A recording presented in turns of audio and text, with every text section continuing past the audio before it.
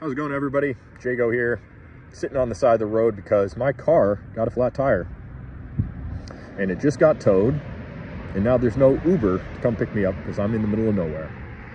So I figured it's a good time to sit down, do the second episode of Jargon with Jagoe. So I am freezing my balls off and we got to talk about some hot topics. Need to warm myself up a little bit somehow. Anyway, I don't know if you guys saw, but Emblem Vault just secured a partnership with DeGods, and they'll be launching the Bitcoin DeGods through Emblem Vault, which will make it tradable on OpenSea. Emblem Vault allows for cross-chain trading of assets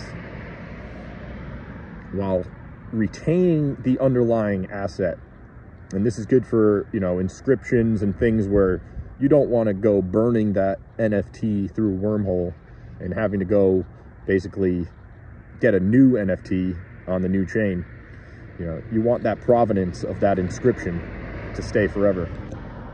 So Emblem Vault really making moves on the cross-chain world, and I'm excited because they just secured a partnership with DeGods, and that's super bullish for not only DeGods, not only Emblem Vault, but for EmBells blockchain. Because do you know what the first EmBells collection, or the first Emblem Vault collection is?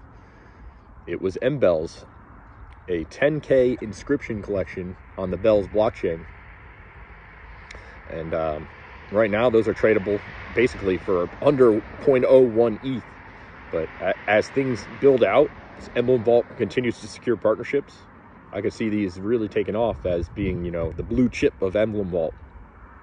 And at the same time, it's going to bring a lot of an awareness to the EmBells blockchain, because each EmBell is inscribed onto EmBells, even though it's tradable on Ethereum, soon to be tradable on Bitcoin, Solana, and some other chains, thanks to Emblem Vault. So yeah, I'm pretty bullish on Emblem Vault, pretty bullish on cross-chain NFTs, and look forward to the future of EmBells. We'll catch you next time.